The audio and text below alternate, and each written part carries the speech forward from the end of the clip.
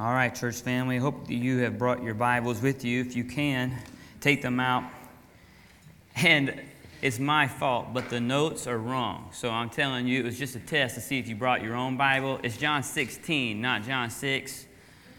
They will be correct up here. First service was not as lucky.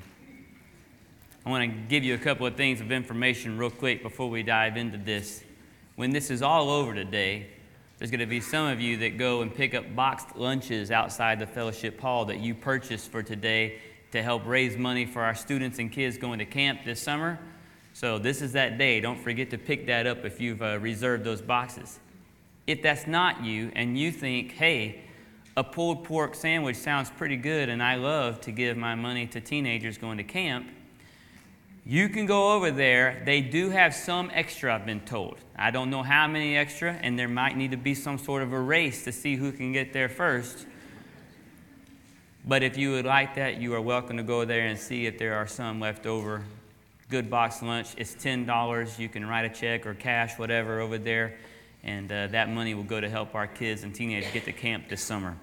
Also, at the end of the service today, at the end of my sermon, we're going to be celebrating communion or the Lord's Supper. You should have picked up one of these little units here with the elements all packaged together nicely for you. If you did not, would you raise your hand and someone will bring one to you right now?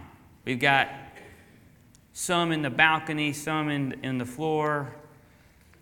Mr. Danny's walking around up in the balcony. They've got some. Thank you guys for doing that. Parents, if you have a child in a class and that child has received Jesus, been baptized, they are part of God's family, and we want them to participate in the Lord's Supper with you. At the end of my sermon, I'm going to pray, and Brian is going to come back and sing a song. During that time, we would want you to go to your kids' class, pick them up, and then bring them back in here so we can celebrate communion together, okay? So in case I forget to tell you, this is your warning. When I pray and Brian sings, you should be going to get your kid and come back. Okay? There's been a lot of famous partnerships throughout history. People that helped one another. Fictional ones like Batman and Robin, right? The Lone Ranger and Tonto was some of my favorite when I was a kid. Murtaugh and Riggs, if you watched the Lethal Weapon movies when you were younger. Actual historical people like Bonnie and Clyde. Yeah, even bad partnerships were good partnerships. Michael Jordan had Scottie Pippen, right? Brian and Brooke Williams and trying to raise Ainsley and Braxton. Pretty good partnership. One time it was Brian Williams and Jonathan Humphrey. I'll tell you, one of our traditions when we had our kids that were little, at Christmas time, Brooke would announce to me on Christmas Eve basically what she had bought our kids and what I needed to put together that day. And oftentimes, it was something that could not be put together in one day. Okay, dads, if you know what I mean? One of those years, it was an entire playground set that needed to be put together on Christmas Eve. And in addition to being put together, somehow it had to be a secret. You know, it took up the whole backyard. I was very worried. I called John Humphrey. He showed up with a tool belt and a trailer, and I knew that we were going to be okay. I had a hammer, but my friend took care of it. Partnerships are important. Sometimes the life objective is too difficult for one person, and they need help. And in our passage today, you know, Jesus is getting ready. We've been studying all month, getting ready to leave his disciples, and he has been trying to prepare them through this long conversation. And he's told the disciples what they're supposed to do when he's gone. Let's see, they're supposed to die to themselves, obey all of his commands, love all the people who hate them, and tell everyone in the entire world about Jesus. You know, like if they could text, they would be sending Jesus the big eye emoji. You know, is that all, Jesus? They were going to need help. And if we jump ahead a few weeks later after Jesus' death and resurrection, one of his last conversations with the disciples, he said, hey, when I leave here in a minute, I want you to go find a room and just stay there. Don't go anywhere until the Holy Spirit, the Helper, comes. Why did he say that? Because he knew they would mess it up. I mean, a few weeks earlier, they couldn't even stay awake long enough to pray right before he was arrested. These guys were going to need supernatural help. And that's what we find in our passage today in John 16, not 6. The word we see today for the Holy Spirit in our passage is helper. It also carries the meaning of intercessor or advocate. And we don't have time today to do a full class on the doctrine of the Holy Spirit, but we need to kind of lay some groundwork because I know the Holy Spirit sometimes gets a bad rap, right? God the Father, God the Son, and then, on a different level, God the Holy Spirit. Sometimes we think that because maybe it's because we don't really understand. There's a lot of things we don't maybe necessarily understand about the Holy Spirit. There's maybe some confusion. So what I want to do today, right before we start, is just give you some things that we find in Scripture about the Holy Spirit. Number one, He is God. Holy Spirit is as much God as God the Father and God the Son.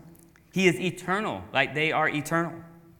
He is omniscient. He is knowing all things. Only the Spirit can search the heart of God the Father, okay? He is powerful. He has power that only God has.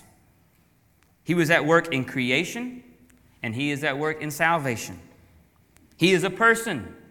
He is spirit, but He is a person, not just some sort of force out there. And that person is God, just as fully and in the same way as God the Father and God the Son. So turn with me to John 16. Our passage today is verses 5 through 15.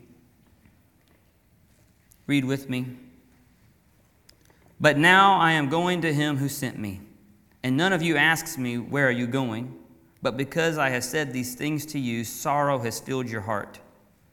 Nevertheless, I tell you the truth, it is to your advantage that I go away. For if I do not go away, the Helper will not come to you. But if I go, I will send Him to you. And when He comes, He will convict the world concerning sin and righteousness and judgment. Concerning sin, because they do not believe in me. Concerning righteousness, because I go to the Father, and you will see me no longer. Concerning judgment, because the ruler of this world is judged. I still have many things to say to you, but you cannot bear them now. When the Spirit of truth comes, He will guide you into all the truth. For He will not speak on His own authority, but whatever He hears, He will speak. And He will declare to you the things that are to come. He will glorify me, for He will take what is mine and declare it to you. All that the Father has is mine. Therefore I said that He will take what is mine and declare it to you. Can we pray? Father, as we dive into your word today, I pray your Spirit is at work as we study your Spirit, that He would help us to understand correctly your word, and that we would apply it to our lives, and that the Holy Spirit would be our helper as we move forward in trying to live out your ways and not our own. We love you, Lord. Thank you for grace. Amen. Jesus is getting ready to go to the cross. This is the night that He is arrested, that all this conversation we've been studying this past month takes place. He's preparing His disciples for life after Jesus, basically, after He goes back to sit at the Father's right hand in His rightful place. And the disciples, they're wondering, hey, why you got to leave? Jesus knows. He says that sorrow has filled their heart. So part of this conversation is meant to be an encouragement for them. Whether or not they understood exactly what was going to happen and where Jesus was going, the one thing they have to hold on to is that it's for their good that He's leaving. Jesus knows the future. You see, He can see around the corner, and He knows that they're going to need help to accomplish all the things that He has tasked them with. And the Holy Spirit is the plan. He's the helper. Jesus isn't disciplining them, but this isn't unlike a parent who is disciplining a kid and says, hey, I'm just doing this for your good. Right? You ever say that, Dad? The dad can see around the corner. He knows what's coming in the future. He knows if he lets the kid get away with this one thing, it'll lead to more bad behavior, so we discipline them for their good. Well, Jesus isn't disciplining them, but He's saying, I'm leaving for your good because I see around the corner. I know what's coming.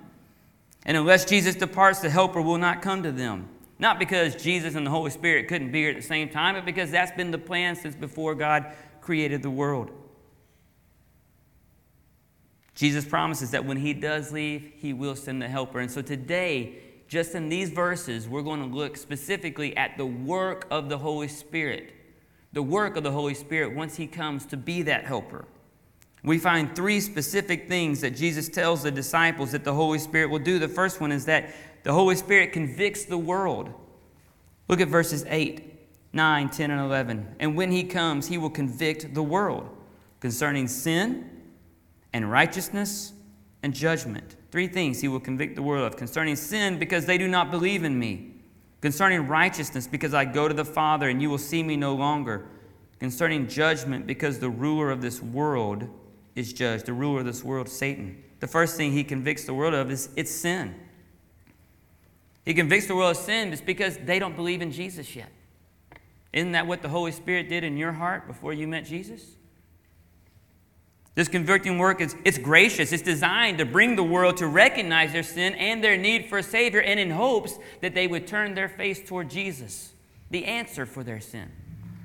John 3:16 is the most famous verse in all the world, right? For God so loved the world that he gave his only Son, so that whoever believes in him would not perish and have eternal life.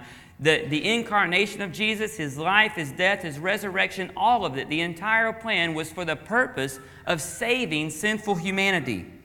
And now the Holy Spirit is going to come, and he's going to continue that purpose by pointing out or showing us our sin, by convicting us of our sin. He exposes our sin. He shines light on those things that we think we do in darkness that are sin. He causes us to feel shame about our sins so that we will understand our need to be saved from our sin. And the Holy Spirit, he does this before salvation as well as after salvation, doesn't he? Before salvation, teenage Brian lived only for Brian. I didn't even feel bad about doing bad things. Bad people do that all the time in the world, don't they? People kill people and don't feel bad about it. They still don't feel bad about it. They talk bad about people on social media, don't feel bad about it. Because the person without the Holy Spirit in their life, they're not convicted of that sin yet. But then at some point, if you were to be saved, the Holy Spirit will begin to massage your heart a little bit, just to convict you of your sin, to say, as I look around in my life, everything doesn't seem to be at the standard of what God would have set for me. And I was 15 when that began to take place. And God began to work in my heart. And at some point, I responded to an invitation where someone said, the answer is to turn to Jesus, because his death on the cross paid the price for that sin that you're now starting to feel guilty or shameful about. Doesn't take away all my sins. It wipes them out completely off the face of the earth. That's the good news. That's why we call it good news. Now, the Holy Spirit keeps working after we're saved. Sometimes I wish he wouldn't. I think, it's enough that you save me because my sin is forgiven, right? But now part of our salvation is sanctification. And the Holy Spirit's job in my life is to clean me up, to help me begin to look more like God. And let me tell you, unlike our salvation experience, this doesn't happen overnight, does it? Anybody been a Christian a long time still struggling with sin? Now, there might be something in your life that the day you come to meet Jesus, that immediately it stops or it starts, whichever way you look at it, and you're able to move on. But there's a lot of things like the looking like God that takes time. It takes time with the Lord. It takes time in his word. It takes time with the Holy Spirit changing you so that the things you used to desire, you no longer desire. The greatest picture of God's love was Jesus hanging on the cross, dying for crimes and sins he did not even commit. And while he was up there looking at the people doing it to him, and he asked the Father to forgive them. I am not there. But if I'm to begin to look like God, the Holy Spirit will work and work and work until I begin to look more like him. That's his role in my heart now that I'm a believer. The Holy Spirit convicts the world of its sin. Secondly, the Holy Spirit convicts the world of its righteousness. Now you say, wait a minute, Brian, isn't righteousness a good thing? Why would the Holy Spirit come to convict us of righteousness?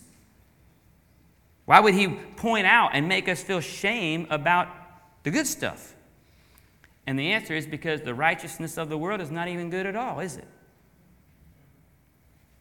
Not when it's held up to the righteousness of God. Isaiah 64:6 says that we have all become like one who is unclean, and all our righteous deeds are like polluted garment. Even our good deeds are filthy rags before the Lord. The world's righteousness is empty righteousness. One of Jesus' most prominent roles when he came was to show the emptiness of the world's righteousness and to shine his light on what it was truly. And if you think about it, the people he argued with most were who? those who thought they were most righteous, right? He wanted to shine a light on their heart, on their motives. God judges our hearts on what's on the inside. The Holy Spirit is here to convict the world of that fake, empty righteousness. Christians, for us, this is what it looks like for our righteousness to show up, is when we start comparing ourselves to other people, when we think we're right because we're not as wrong as someone else. We think we're right because, well, I might struggle with this, but at least I don't struggle with what she does or what he said, right? That's fake righteousness. That's empty righteousness. It also shows up when we do good, righteous acts or deeds, but for the wrong motive. We give because we want people to know we gave. No. We look around, see if anybody's looking before we drop something in the offering box. Just need a little bit of an audience. We help because we want people to know that we helped, right? We post something on Facebook because we want people to think we're really ultra spiritual. The Holy Spirit will convict us of this and help us to live with humility. So the Holy Spirit convicts the world of its sin and its empty righteousness. Thirdly, he will also convict the world of its judgment. In John 7, Jesus encourages the world to stop judging by mere appearances. We see that throughout the Bible, even in the Old Testament. God doesn't judge the outward appearance. He judges the heart. He knows our motives. True judgment comes from God. Jesus' judgment is right and true. The world's judgment is wrong and morally perverse. The world calls what is good evil and what is evil good. Have you seen that in the last week on TV? Did you know the Bible even warns us about that? In Isaiah chapter 5, verse 20, woe to those who call evil good and good evil, who put darkness for light and light for darkness, who put bitter for sweet and sweet for bitter. It's happening all around us these days. The Holy Spirit is here to convict the world of this incorrect judgment, which comes from Satan. He says that the ruler of this world has been judged. He's the prince of this world, and all false judgment is related to him who has always been a liar, and he cannot speak truth because his nature is to be a liar. John 8 says that if we echo the values of Satan, we are not the Lord's children, but we are Satan's children. When we call good evil and evil good, we are not of the Lord because we have false judgment. We said last week that if we uphold the Scriptures and judge correctly, we will probably be opposed by the world. But better to uphold the Scriptures and be opposed by the world than to deny the Scriptures just so we'll be accepted by the world but end up being opposed to God. The world and everything in it is fading away, but the word of the Lord will stand forever. Best to be on the right side of that. The Holy Spirit convicts the world. That's the first thing. The second thing we see today is that the Holy Spirit guides the disciples. And yes, Jesus is talking to a very specific group of men in this passage, but I think it's okay if you're a child of God today, you are his disciple. This is for us too. The Holy Spirit guides us. Look at verse 13. When the Spirit of truth comes, he will guide you into all the truth. For he will not speak on his own authority, but whatever he hears, he will speak. And he will declare to you the things that are to come. He will guide us into all truth. Jesus is the truth. John 14:6, Jesus said to them, I am the way and the truth and the life. No one comes to the Father except through me. Now the Spirit of truth comes, being sent by the Father and the Son, and he leads the disciples into all truth, which means he leads them into the revelation of Jesus Christ. This really isn't talking about some kind of special guidance, making sure that you attend the right college, get the right career, and marry the right person. This is talking about guidance into understanding that God, as he has revealed himself, and obeying his revelation. So what does this look like for you, Christian? The main way God has chosen to reveal himself to us is through his written word, this book, the Bible. The Holy Spirit was there helping the people write exactly what God wanted them to say. And the Holy Spirit is here helping me to understand it properly. Application. Read the Word. How many of you have ever tried to read the Bible and been discouraged because you were confused? I've been there. Here's what maybe no one ever told you. You have a helper. You see, you thought that all these people kept saying, read the Bible, read the Bible, read the Bible. And you thought it was all on you and your, intellect to be able to read it and understand it. And you were like, man, I had a 63 in reading in 9th grade. okay? Reading and composition is not my strong suit, okay? Give me some math. Give me some PE, something that I can actually do, okay? Not reading and understanding. But no one ever told you the Holy Spirit is here to help you. When the Holy Spirit lives and dwells in our heart and we open this word, there's a supernatural special thing going on. We are reading the very words of God that He wants us to see, that He's given for us. And His Spirit living in us will help us to understand. But here's the thing. You got to read it. I wish so bad that at the moment of salvation, the Holy Spirit's role would just be to poof and put all the information that I needed into my head. It doesn't happen that way. We have to open His Word. A pastor named Louis Giglio, he says this. He said, those who hear God's voice best are those who know His Word most.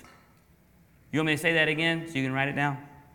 Those who hear God's voice best are those who know His Word most. If you want to hear from God, if you want the Holy Spirit who lives in your heart to be active in your life, read His Word. And don't be discouraged. It's okay. But the more you read it, the more He will enlighten your mind to understand it correctly. I promise. I promise. It's happened in my life, and I wasn't a reader as a young person. But I know that when I read His Word, something special is going on. And I know that the Holy Spirit is at work to help me understand what He wants to declare to me. The Holy Spirit will guide us into His truth. Finally, the third thing is this. The Holy Spirit glorifies Jesus. Look at verse 14 and 15. He will glorify me, for He will take what is mine and declare it to you.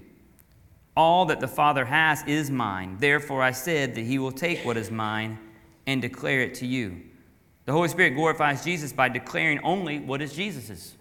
The Holy Spirit does not have His own agenda.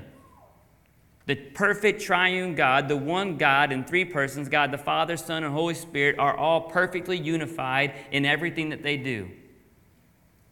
Jesus did not come to earth on His own accord to somehow talk God the Father into forgiving sins of humanity. God put that plan of salvation in place before He even created the world. And the Holy Spirit being sent to be our helper was part of that plan. Always be leery of someone who says, God told me, and then follows that up with something that is in contradiction to God's Word. Okay? God, the Holy Spirit working in your life, will never tell you to do something, to say something, to act like something that is in contradiction to what God has already said in His Word. That makes sense, because the Holy Spirit helped all these people write this thing. So why would He now tell you something that would be opposed to what He already had them write to us? Very, very easy to understand that. The Holy Spirit lives in us, and I believe He does communicate with us. It was just a couple weeks ago that I told you the story about how I felt like God, the Holy Spirit, was working in my life in 1999, letting me know that one day I was going to be a part of His plan in planting a church. And then I told you that 8 years later after that, I felt like the Holy Spirit was at work in my life when Sydney called and said, I think God wants us to plant a church. And the Holy Spirit was massaging my heart saying, this is what I was talking about 8 years ago.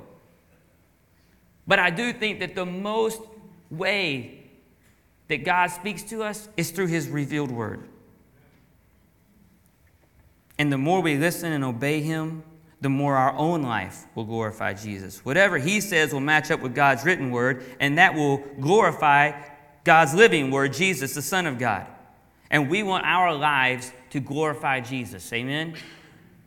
We have to listen to the Spirit and what He's doing in our heart so that we will glorify Jesus.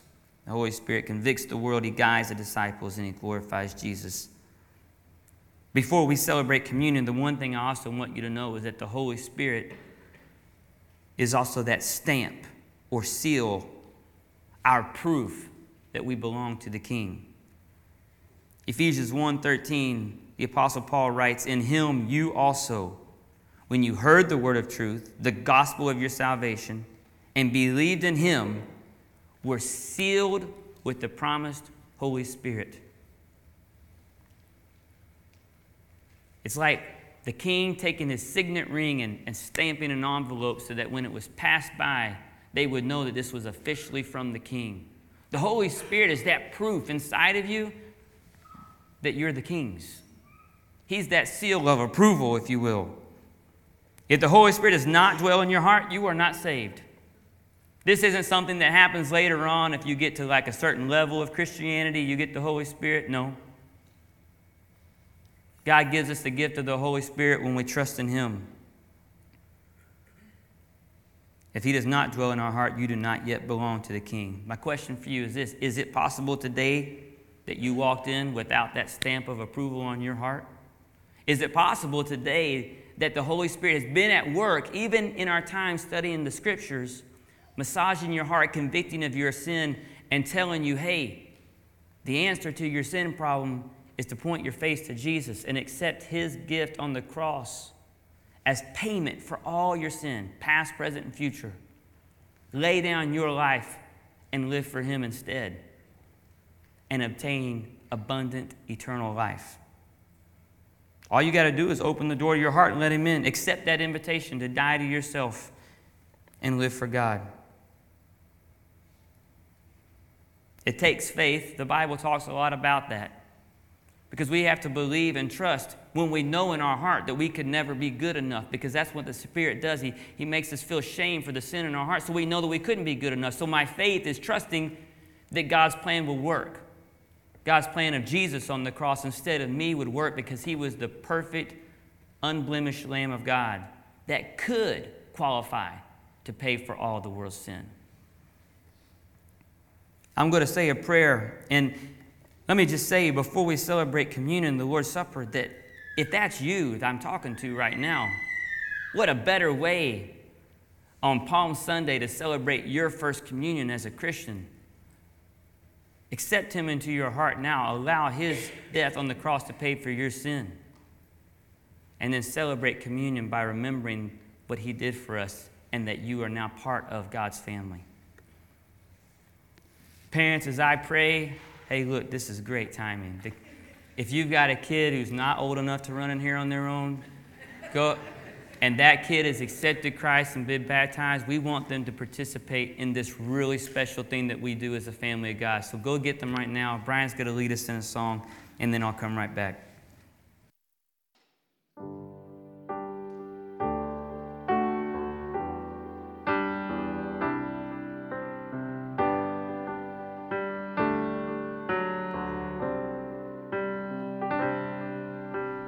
Mystery of the cross I cannot comprehend, the agonies of Calvary. You, the perfect Holy One, crushed your Son, who drank the bitter cup reserved for me. Your blood has washed away my sin. Jesus, thank you. The Father's wrath completely satisfied. Jesus, thank you. Once your enemy, and now seated at your table. Jesus, thank you.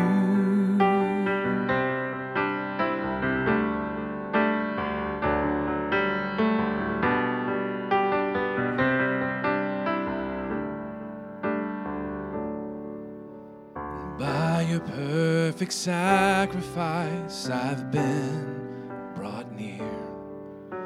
Your enemy, you've made your friend. Pouring out the riches of your glorious grace. Your mercy and your kindness know no end. And your blood has washed away my sin. Jesus, thank you. The Father's wrath completely satisfied. Jesus, thank you. Once your enemy, and now seated at your table. Jesus, thank you.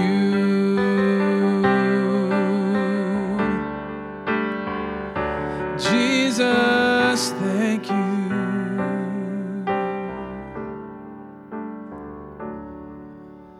Lover of my soul, I want to live for you.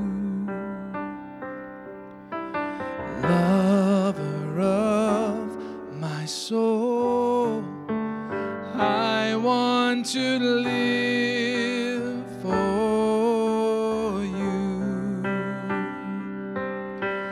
Lover of my soul, I want to live for you.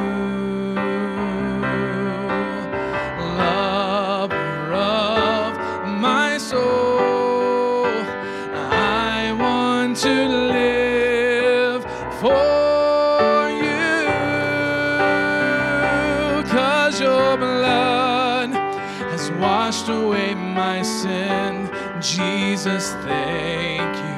The Father's wrath completely satisfied. Jesus, thank you. Once your enemy, and now seated at your table. Jesus, thank. Oh, your blood has washed away my sin. Jesus, thank you. The Father's wrath completely satisfied. Jesus, thank you. Once your enemy, and now seated at your table. And Jesus, thank you.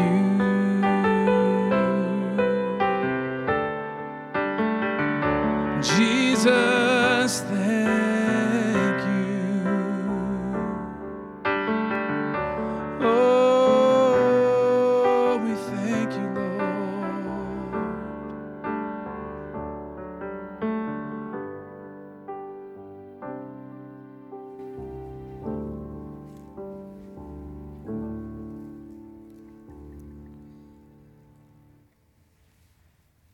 You know, these passages that we've studied over the last month, this conversation came the night that Jesus instituted the communion of the Lord's Supper. He and his disciples were in that upper room to celebrate Passover, something that you would normally do with your family, but Jesus chose to spend this Passover with his disciples, and I think saying, hey, this is my family. And now today, we as a family, part of God's family, we get to celebrate communion together. Before we do, I'll say that participating in the Lord's Supper is reserved for those who are part of the family. That makes sense. Those who follow Christ.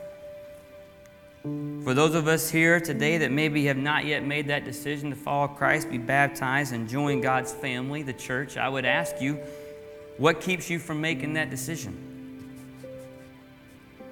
And if that's you, you certainly don't have to leave or anything right now. I invite you to stay. Watch. Because this is a really special time for those that are part of the family. Maybe the Holy Spirit will be working in your heart as we do this. The scriptures encourage us to look in a lot of different directions as we celebrate the Lord's Supper. First, we're to look back with gratitude to Jesus and his death at the cross. 1 Corinthians 11:24 says, and when he had given thanks, he broke it and said, this is my body, which is for you. Do this in remembrance of me. We're supposed to look back and remember the price that Christ paid for our life. Next, we're to look around at the body of believers around us. Go ahead. Look around. This is your family.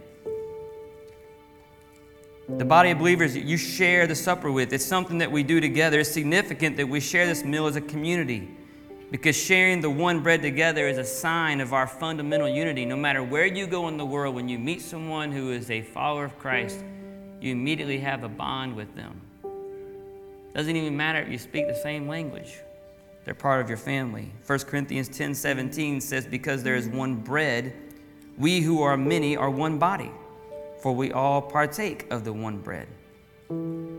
Paul also tells us to look inward, to examine ourselves. In 1 Corinthians 11:28 says, let a person examine himself then, and so eat of the bread and drink of the cup. For if anyone who eats and drinks without discerning the body eats and drinks judgment on himself. You see, it's possible today that you have come to the table without repenting of sins, especially sins that would impact the relationship even within the church. And so to participate unworthily, Paul would say.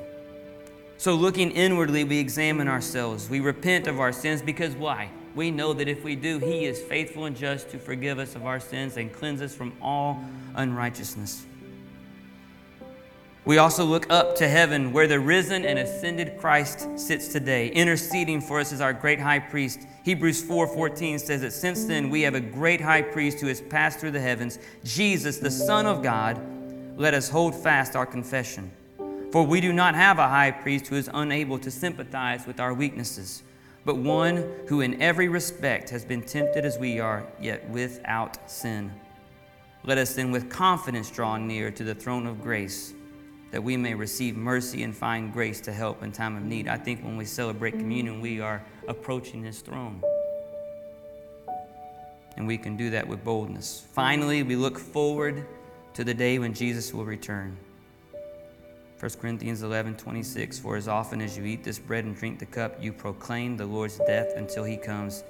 The celebration of the supper serves as a proclamation of Jesus' death, which anticipates His return. That day that we'll finally see our King face to face. So now you can take this prepackaged elements.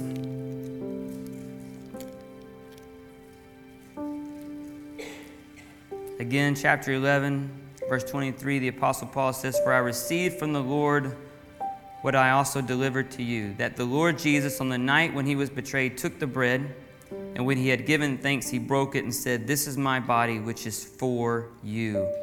Do this in remembrance of me.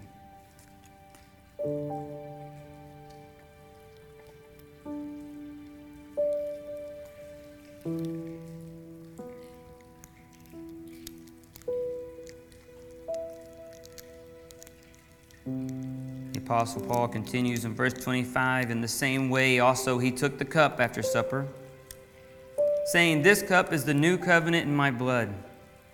Do this as often as you drink it in remembrance of me. For as often as you eat this bread and drink the cup, you proclaim the Lord's death until He comes.